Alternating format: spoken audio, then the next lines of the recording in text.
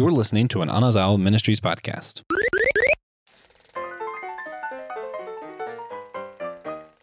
What happens when a suicidal wolfman meets a homicidal monster? Hey guys, welcome to the SG Drive-In, part of our Halloween series 2023. This year we're doing the Year of Sequels, reviewing sequels of Halloween movies. And today we're talking about the sequel of Wolfman Meets Frankenstein. Hey guys, this is, again, Systematic Geekology. We're the Priest of the Geeks. I'm Joshua Knoll, your host, here with a guest host, former host of the show, Brandon Knight. And we're going to jump right into this conversation. Since this is a drive-in, we want to just jump in and talk about the movie. And so first things first, Brandon, imagine, nice fall night, early October. We pull up to the drive-in. For some reason, they play Wolfman Meets Frankenstein. What is the first thing? The movie ends. We're in the car together. You look over me and you say, what? I thought this movie was Frankenstein Meets the Wolfman. Is it? Yeah. I think I assumed it was the other way around because because it's really more of a Wolfman movie. Well, there's a reason for that. It's because this is indeed a sequel, the sequel to The Wolfman, but because shared universes and cinematic universes were not original to Marvel, this is actually installment number 5 in the Frankenstein series as well. So It's a both and. It's a sequel and part 5, whatever you call that in movie lingo. So I would say that first. Wait, I thought this was Frankenstein Meets the Wolfman. But I probably would just smile and sigh happily towards you as this film gets started. Because I do really like this movie. It's one of my favorite sequels of the Universal Monster era of films. There's a lot of stinkers in there. It's a lot of dud sequels. This is one of the better ones for sure. Yeah, I don't know what the first thing I said would be. I think honestly, if I'm just going like genuinely, if this was my first reaction, I'd probably say something about how frustrated I was that there wasn't more Frankenstein. Oh, really? Yeah. You like yourself a lot of Frankenstein. I was like, this was felt more like it was just a Wolfman movie, and they just kind of added Frankenstein at the end. Like, yeah, we'll plug him in here. Yeah, it does kind of he does get more shoehorned in. Frankenstein does. It's very logical. I like the logical progression the story does take. Because obviously it's a horror movie. You don't need logic. That's just how the genre works most of the time. How is Jason still alive? I don't know, Tom. But yeah, it's definitely more a Wolfman movie, and then Frankenstein gets added in later. I'm curious if maybe Frankenstein was just more marketable than the Wolfman at that point. Even though I prefer the Wolfman over the two. Yeah, I could see that. Kind of like you just kind of throw Iron Man in a movie so people will go see it. It's fine. Yeah. Doctor Strange, they just kind of like, okay, he's in this one now. There you go. Yep. So let's do some preliminary questions before we talk about like the plot. Sure. We mentioned horror, and I think that a lot of people would watch this. This isn't a horror movie, because I think a lot of people think horror is just means scary. Scary films are horror movies, and horror movies are scary films, and there is no difference. As someone who is slightly more educated on it and watches these movies a little bit more than maybe some others, how would you make the distinction? Why is this a horror movie? And is there a difference between horror and scary films? I don't know. Maybe a more bougie film person could maybe make that distinction between a scary movie and a horror movie. It's kind of like the classic debate. Well, I guess I shouldn't say classic. It's kind of a newer debate of is high level horror or art house horror, is that a separate genre, or is that, is this because horror movies all kind of deal with, I guess I shouldn't say all, most horror films, or at least the ones who get recycled as classics, deal with high level things. They deal with issues of life and morality and meaning and existence. I would argue that the horror genre, more than almost any other genre of movies and literature, is the most thought-provoking. Yeah. Sci-fi might be the only exception. But I think this genre really does lend itself to deep thinking, even though you would not assume that as you watch Michael Myers stab somebody. Like, you might just be grossed out by that. I'm sure there's listeners out there of SG who may be avoiding this series because some Christians have a very hard time with the concept of horror. But I personally think that horror, whether it's art house or otherwise, it is very thought provoking and it gets you questioning things. As to the scariness aspect of this, I would say this is a horror movie, broadly speaking, because it is dealing with two of the originals. You know, you have Frankenstein and the Wolfman. These are two pillars of the horror genre. Plus, even though maybe for us as modern watchers, modern viewers, it's not scary. And the practical effects are very practical to the point where you can see the strings at times. But adds to the charm. It does add to the charm, in my opinion. But for me, if you can get past the now cheesiness and low grade horror of it, there is a man who on a full moon turns into a wolf. He can't control it, and he will tear apart anybody who he comes across. That is scary. And he also can't die. Yeah. There's also a monster who was sewn together but from dead, decomposing body parts. And Dr. Frankenstein, Victor von Frankenstein, was able to do the impossible and bring life to a corpse, saying the infamous line that got deleted from the original Frankenstein of, "Now I know what it's like to be of God," or something like that. That's terrifying. The modern Prometheus, like, these things are actually scary when you stop to think about it. We just don't. It's just, fun black and white movie. Yeah. Again, I am no film critic. I don't actually know the differences between these terms, but I've always thought of like scary, like Jurassic Park can be scary if you're young enough, right? Or if they did it differently. Things jumping out can't scare me. Yeah. I think horror to me is more like a conceptual thing. The idea of someone just being able to make a monster that cannot die, that's just a killing machine. Sure. That is a horrifying idea, whether or not it's scary. So I think that's just kind of how I've made that separation in my head. That is true, because there are movies that are scary that people would not necessarily label as a horror film, although some people would. Jaws is a good example of that.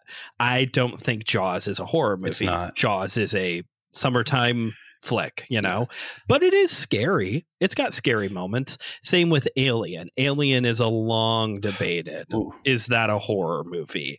I've recently changed my mind on that one. Okay, what did you change it to? And this goes back to, you were talking about the sci-fi thing too, and I was going to bring this up. Sci-fi movies tend to focus on how we treat the other. Whether it's how aliens treat us if they come here, or how we go to other planets, how we view the other, how we treat the other.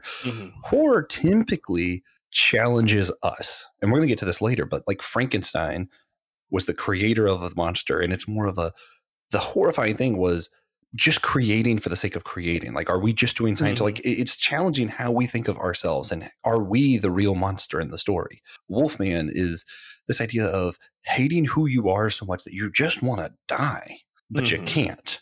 And it's more of like inward as opposed to sci-fi being more outward focusing. Okay. And when I think of Alien, it's not really challenging us to treat the other any differently or how they treat us. It is more, I think maybe it's just thriller, but it's not quite horror either, because it doesn't make us think of ourselves.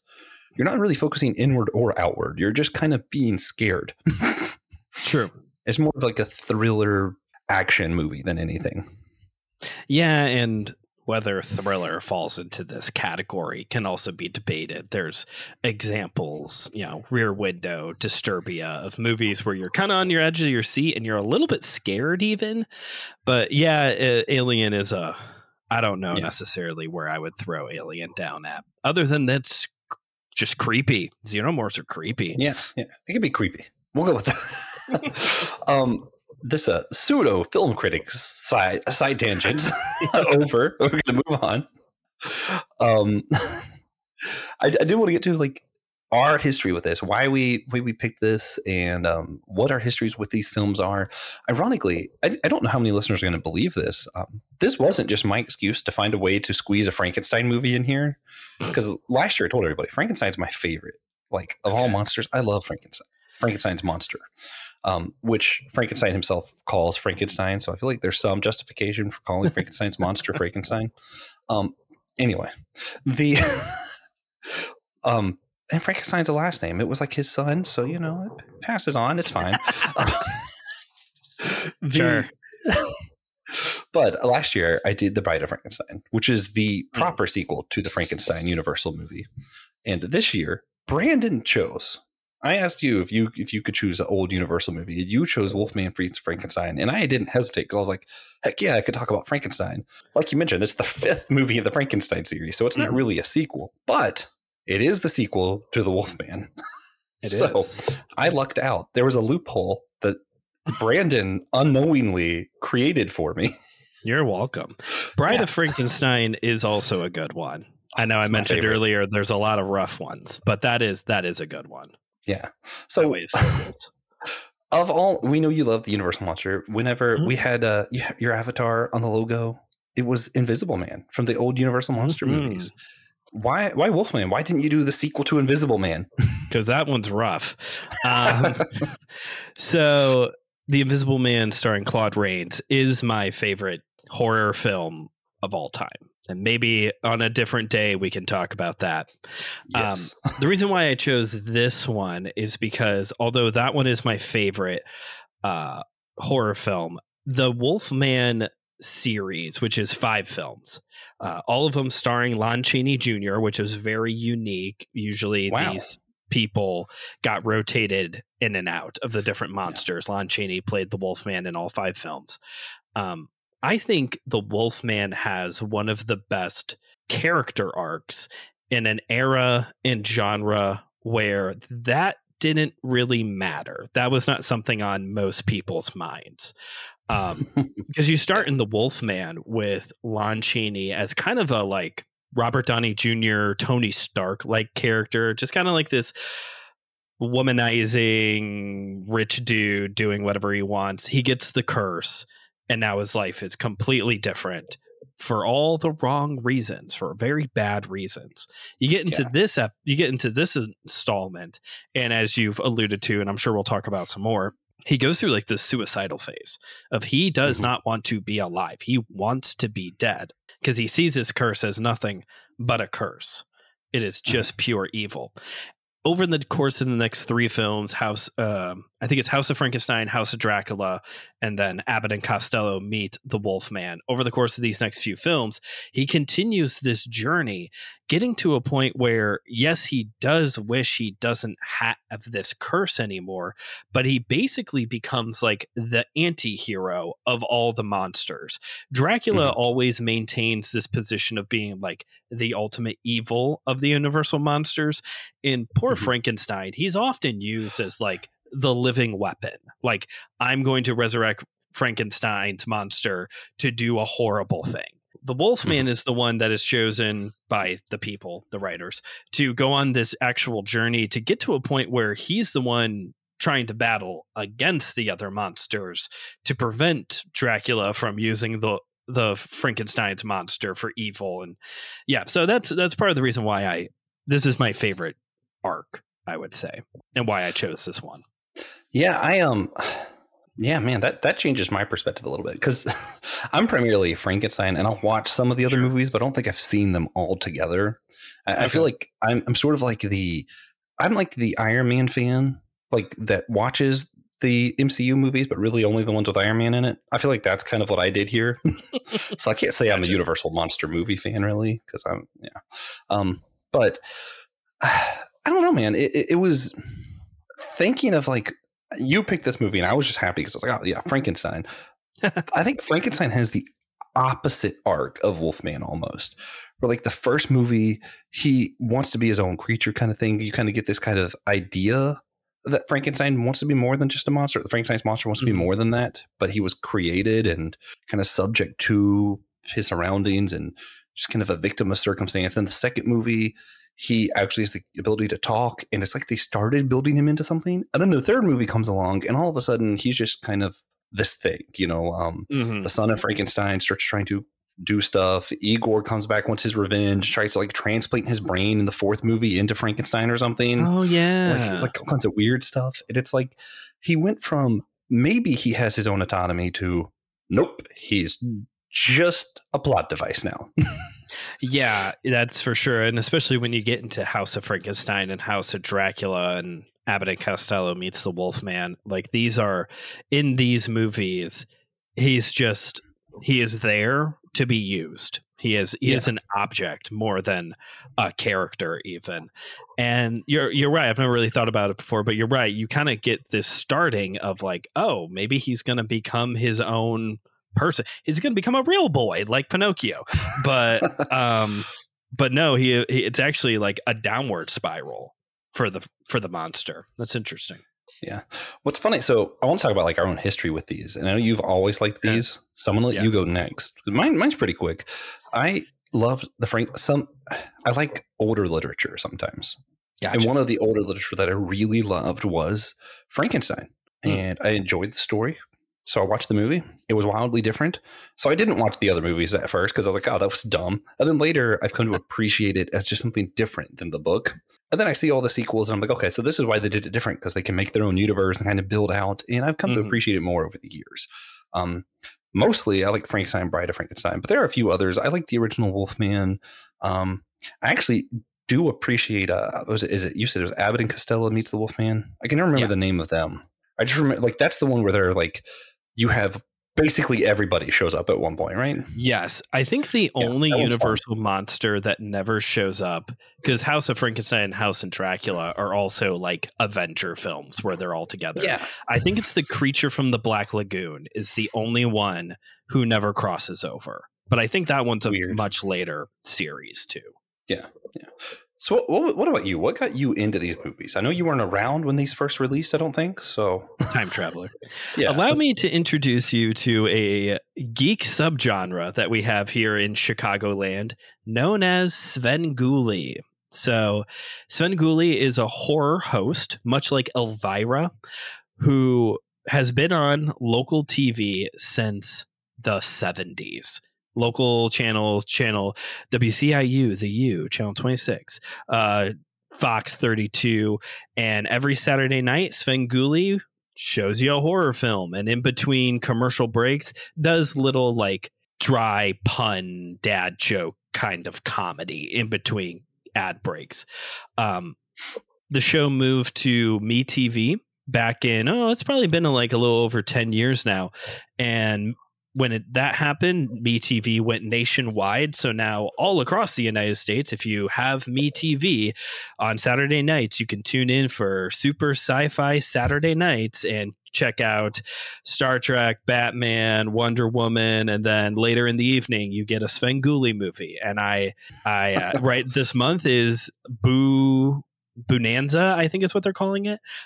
So it's like everything is like scary right now over on MeTV on the weekends. And like I said, if you have the channel, you can check it out. But this has been like a long running geek subgenre here in Chicagoland and Northwest Indiana. I mean, I've watched it almost every single Saturday night throughout my childhood. And oh, wow. Early on, it was more so like the real crap horror films that are so bad they're funny type of movies. But about 10 years ago or so, they got a distribution rights from Universal to be able to show these classic movies, which is when I started getting to watch a bunch of them. And I mean, I've met him twice. I've met him twice. One time at the most Midwestern place you can be, White Castles. My son had my parents bought my son, no nuance, got him a onesie, official chicken thrower in training. And if you want to know what that means, you got to go check out Svengoolie. It's just a lot of fun. All right. You had no idea that any of that was going to happen. Yeah. I thought it was just going to be, my dad owned the film. We watched the film. Nope. I'm a part of a subgenre. I love it. Oh, man. So leading up to this movie, we mentioned this is the fifth in the Frankenstein. Kind of did a little bit of his, but, Frankenstein's monster, or Frankenstein, he was created by Dr. Frankenstein. Kind of wanted to just prove that he could create life on his own. He did. He was the real monster of the film, not Frankenstein's monster. Just want to whatever. The monster was just trying to exist. Everybody got terrified and they reacted and people reacted to other people reacting. It was a whole to-do. But a lot of it is kind of reflecting on, are we the monster or is our fear the monster? Was there anything to be afraid of in the first place? Mm-hmm. Was Frankenstein's monster actually just a creature that was trying to figure out what it meant to be alive? Right. And you get a little bit more of that in the second one, The Bride of Frankenstein, where they decided to make another monster because that was smart. Frankenstein was lonely. Yeah. We're just continuing the whole Genesis narrative thing. Yeah. Then they have the son of Frankenstein, which is confusing for some people because it's son of Dr. Frankenstein, not son of the monster. They didn't make a third monster for this one. But Igor tries to get his revenge either in this one or the fourth one, which I don't remember. That one's Ghost of Frankenstein.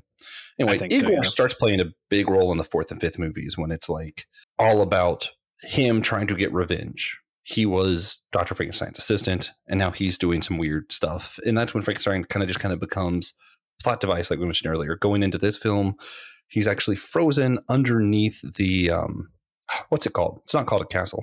Catacombs? It's like the catacombs under the castle. Yeah. The mausoleum or something underneath the castle. Yeah. So the monster's frozen there. Before this, you mentioned kind of the plot. His name is Albert, right? Larry Talbot. Talbot. Okay, yeah. Yes. Yeah. He, womanizer, all the stuff. He ends up trying to kill a werewolf. Does kill the werewolf, which is confusing because werewolves apparently can't be killed. Anyway, in doing the killing, he becomes the Wolfman whenever the full moon shines on him. He dies at the end of that film. 4 years later is when this movie takes over at his gravesite. Brandon, would you care to give the plot of Frankenstein Meets the Wolfman? Sure. So, horror movies, much like superhero movies and pro wrestling, if you think about it for 30 seconds, it will stop making sense, especially with these older ones. So basically, werewolves can't be killed unless they are struck by a pure silver, or if their dead corpse is apparently in the way of the moonlight, because that's how this movie opens, with some grave robbers trying to get whatever they can out of Larry Talbot's grave. Instead, the full moon shines on his 4-year corpse and resurrects him. He's then taken to a hospital. Nobody believes him that he is who he says he is. All the while, he keeps turning into the Wolfman and killing people in town. Eventually, he does end up in Dutchland, or wherever Frankenstein's castle is. I actually don't remember that part, but it's like he's in the Dutch area. Frankenstein's monster's Dutch. Yeah. Just let that sit in for a second. He ends up there, more so on the run than he is trying to find something. But when he realizes what he has discovered, because somehow he knows, this has never been established, that he knows who the Frankenstein monster is, or Victor von Frankenstein. Again, stop thinking about it. When he realizes that he has rediscovered the Frankenstein monster, the wheels start turning, because he just wants to be dead. He doesn't want to bring terror to these people anymore. So his theory is, if Frankenstein can figure out how to raise a body, surely to goodness he can figure out how to kill a body as well. And so they're going to do this big transformation moment where they're going to take the life of Larry Talbot and put it into the Frankenstein monster, so that way Larry will be dead. And guess what? It doesn't work, and you get a little showdown instead between Frankenstein and the Wolfman. And that's our movie. Yeah. There's a little bit of a love interest thing going on there, and a lot of super dramatic Larry Talbot talking about how he wants to be dead. He kind of goes from like Tony Stark to more of like Bruce Wayne brooding in this movie. But that's, yeah. Which, I mean, understandable. Dying for 4 years could do that. Yeah. I, so this is a personal opinion. Part of why we're doing the sequels, I think monster and horror films might be one of the few genres where sequels have true potential to be better than the original. Okay. Because I actually do think it's scarier when you're thinking of a monster that has come back and you don't know how it's come back. Like, it was dead. And that happens a lot in horror films, you know, and it's like, yes. Oh, this should be dead. And somehow it not being dead raises the fear factor. Even though these really aren't scary because, you know, like we said, very practical effects, but right. Just conceptually, this one, he gets to play a little bit more around with this idea of not just like hating himself, but hating himself and not being able to escape death. And like you said, like it kind of conceptually ties in with this idea of being able to play God, to choose what lives and what does not live, which turns out humans can't do that. Anyway, but yeah. But it was interesting seeing the movie focus around someone who really just wants to die. Like, yeah, it is strange to say the least. And you're right. When it comes to these kind of sequels, I know I made the joke, don't think about it too long, but this does give room. These kind of films do give room for, okay, so how do we bring them back this time? You know, or like I rewatched the original Halloween, which is a fantastic movie, but it is one of those films where you kind of have to lose the idea that Michael Myers is actually a person and is more so as he is billed in the scroll at the end, the shape, because he's getting stabbed and shot and falls out a window repeatedly in this movie. And he gets up and walks away before the end of the film. Like, it's just, the monsters do work better for that kind of like, and he's just frozen. Don't worry about it. He's frozen right now. He's fine. Yeah. He'll be back. ? God, that's why I love monster sequels for that. And I think it's done really well here too, because it's different. It's not just, oh, the monster's back. It's the monster's back. It really doesn't want to be back. Yeah, even he's like, why are you trying to make more money off of me, movie executives? But yeah, it is very different to have a character who is so suicidal. Yeah, like that would not. I don't know if you can do that. Yeah, today I don't think so. Yeah, I don't think you could do that. He is like, I hate it. Is every existentialist's worst nightmare of, I hate my life and there's nothing I can do about it. Yeah, I cannot change my fate. He tries. He's gonna keep trying too in the next couple movies, but it's dark. Like I said, that's part of the reason why you kind of have to work past the fact that it's practical effects, it's black and white, and actually think about the plots of these movies. They can get pretty dark. Yeah. Would you say this is the ultimate Calvinist movie? He's not in charge of his own fate, and his very existence, it proves that total depravity exists. So far. Oh, man. He does get redeemed too, and it's limited. He's the only monster that kind of turns good by the end of the series. Yeah, he is the Calvinist monster. Yeah, Wolfman is the Calvinist monster. And with that, oh man, certain other theologians. Anyway, I do want to ask you though, how does that message of kind of being scared of the evil within ourselves conflict with the message of like, we create our own monsters, or how do they like mesh? Because, you know, that's kind of Wolfman's thing is scared of the evil within me. The Frankenstein movies things has been up to this point more of a scared of what we can do. Sure. How do these, you know, how do they play off each other, like theme wise, thematically? Well, scared of who we are on the inside. Like, I mean, that one resonates more with me, at least, of just my own mental health journey and other issues in my life. Just the fear of your own evil potential, like that clicks with me way more than look what we could do. You know, I do feel like though, the look what we could do kind of conversations, those are the more common ones. I mean, just as a simple example, this is more sci-fi, but just all of a sudden now AI is everywhere and we all have access to it. Like, hello, are we going to stop and think about this for 5 seconds before Terminators show up? Like, I get that. I think it's ironic because I think that might be why I connect so much with Frankenstein's monster. okay. Is because like these stories of like, what evil are we like, and I think part of this because I know that I am the arrogant person where if I could just create something to show everyone that I created it, I don't know if I would not do it. Part of it's like I want to show everybody, look what I made. And also just kind of, and this is where I get like really bogged down in my own thinking. This is kind of transparent for podcasts, I guess, but whatever. I really trap myself sometimes if I think too long because I'm like, okay, I'm friends with this person. And now I have this information about them and I know their insecurities. So now every single thing I say, I could be unintentionally manipulating them. And I'm like constantly afraid that I am somehow manipulating people when I'm subconsciously or something, or like I'm, you know what I mean? Like I'm always afraid that I'm using stuff because I know it. And it's almost like I intentionally sometimes become distant from people because I'm so scared that I'm doing this stuff subconsciously because of, again, I guess that goes back to the evil within me, but it's more of like am I the bad guy? And if so, should I cut myself out from people? But then sometimes it circles back around to maybe cutting myself out from people also is bad. So I'm just cycle myself into every option is wrong. Every option. Is it me? Am I the drama?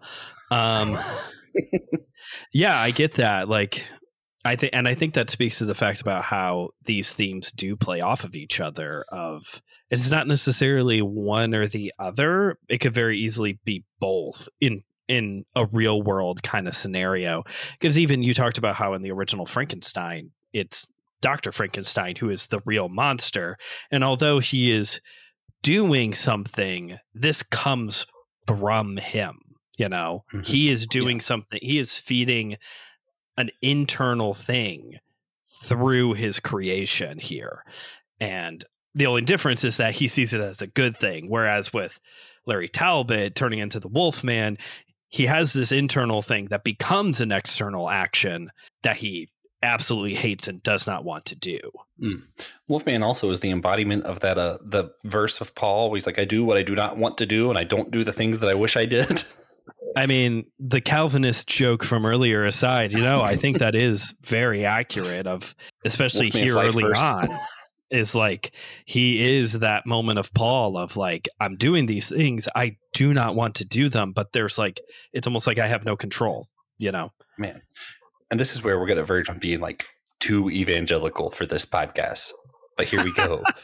Brandon Knight, what is the answer? Like, what if I see this in myself of this, like, maybe I have this evil I hate within me and I do things that I don't want to do, or maybe going back to my thing with Frankenstein earlier, that I'm just so afraid that I'm the bad guy in my relationships. I'm scared to have relationships.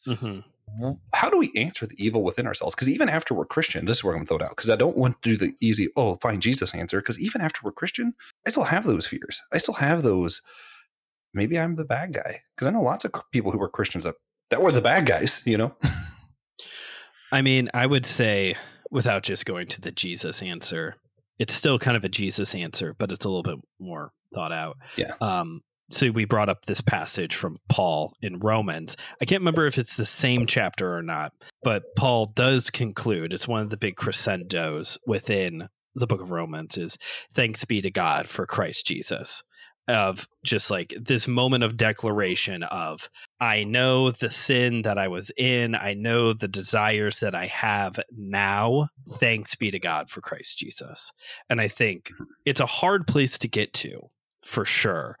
And it's not just saying, thanks, Jesus, woohoo. I'm not trying to do that, but it's very like, that is Paul's solution. That is where Paul gets to, is thank God for Christ Jesus, trying to realize what we do have in Christ Jesus, at least as the starting place. When it comes to recognizing the evil, though, inside of us, like, it's hard. I don't want to downplay that, because I live in it a lot, just with my own mental health and existentialism, because it's just part of the brand. Yeah. That was an insensitive joke, but also it's part of my life. So I would say, going to that second part of like, I'm afraid of community, essentially is what you're saying here. I would almost argue that the idea of being afraid of being in community is the reason to be in community. If you're having those thoughts of, I cannot be accepted for who I am, or I am scared how I am going to treat other people, for how God has set up this system that we have known as Christianity, community is a non-negotiable. This is a part of it. And again, it's hard and it's tricky. And I get it. If you're going to be that, if you're that person who's like, I don't know if I can trust myself around other people, but take it slow, you know, show some grace for yourself. You don't have to go all in all at once. You may not be able to ever go all in, but we are to be in community. So take it slow. Ease yourself into the water, and don't expect too much out of yourself. Give yourself some grace, because we don't give ourselves grace, even though in either situation, this is a me thing. Yeah, man, some Christian therapy with our monster movies pair perfectly together. No, I needed that, and I don't want to say I agree, because I feel like this got really personal. Everybody just got to listen, and I'm like, no, I needed that, Brandon. Thank you. Well, good. I needed it too, because I'm having issues with my own home church, actually. And part of the healing process has been, I still need to be there and look for the good. And good is subjective. I understand that, but that's been part of my process.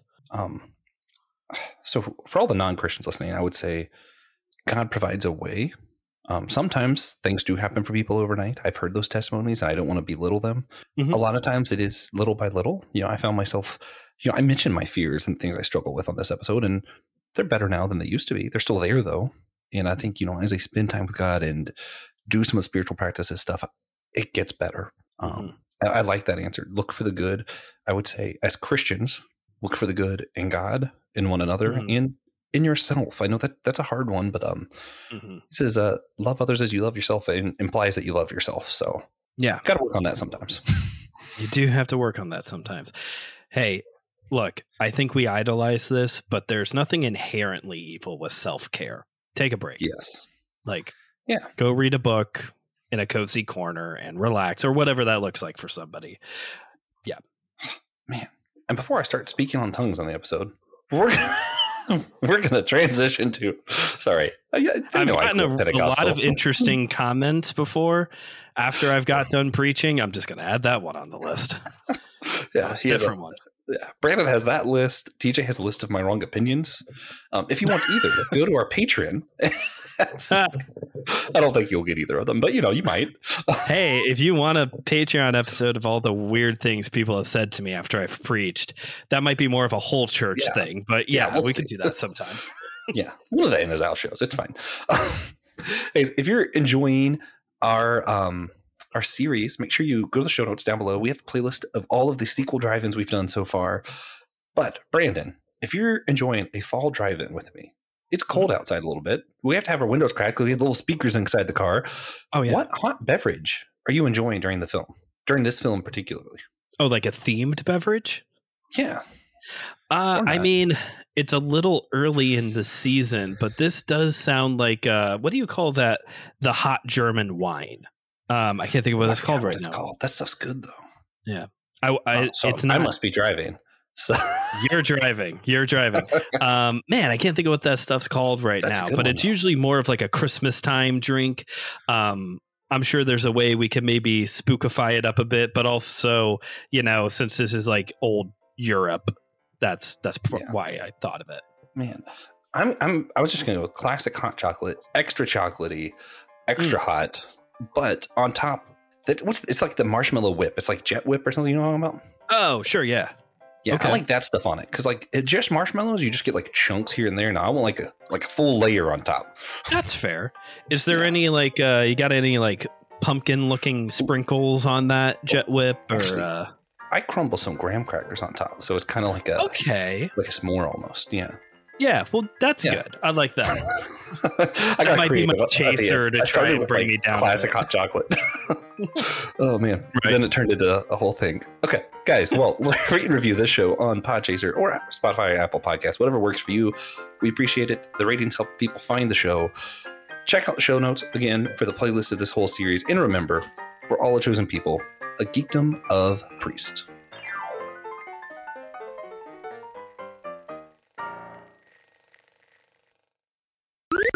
This was an Homicidal Ministries podcast. If you enjoyed this show and would like to learn more about our network, be sure to check out the Homicidal Ministries podcast network.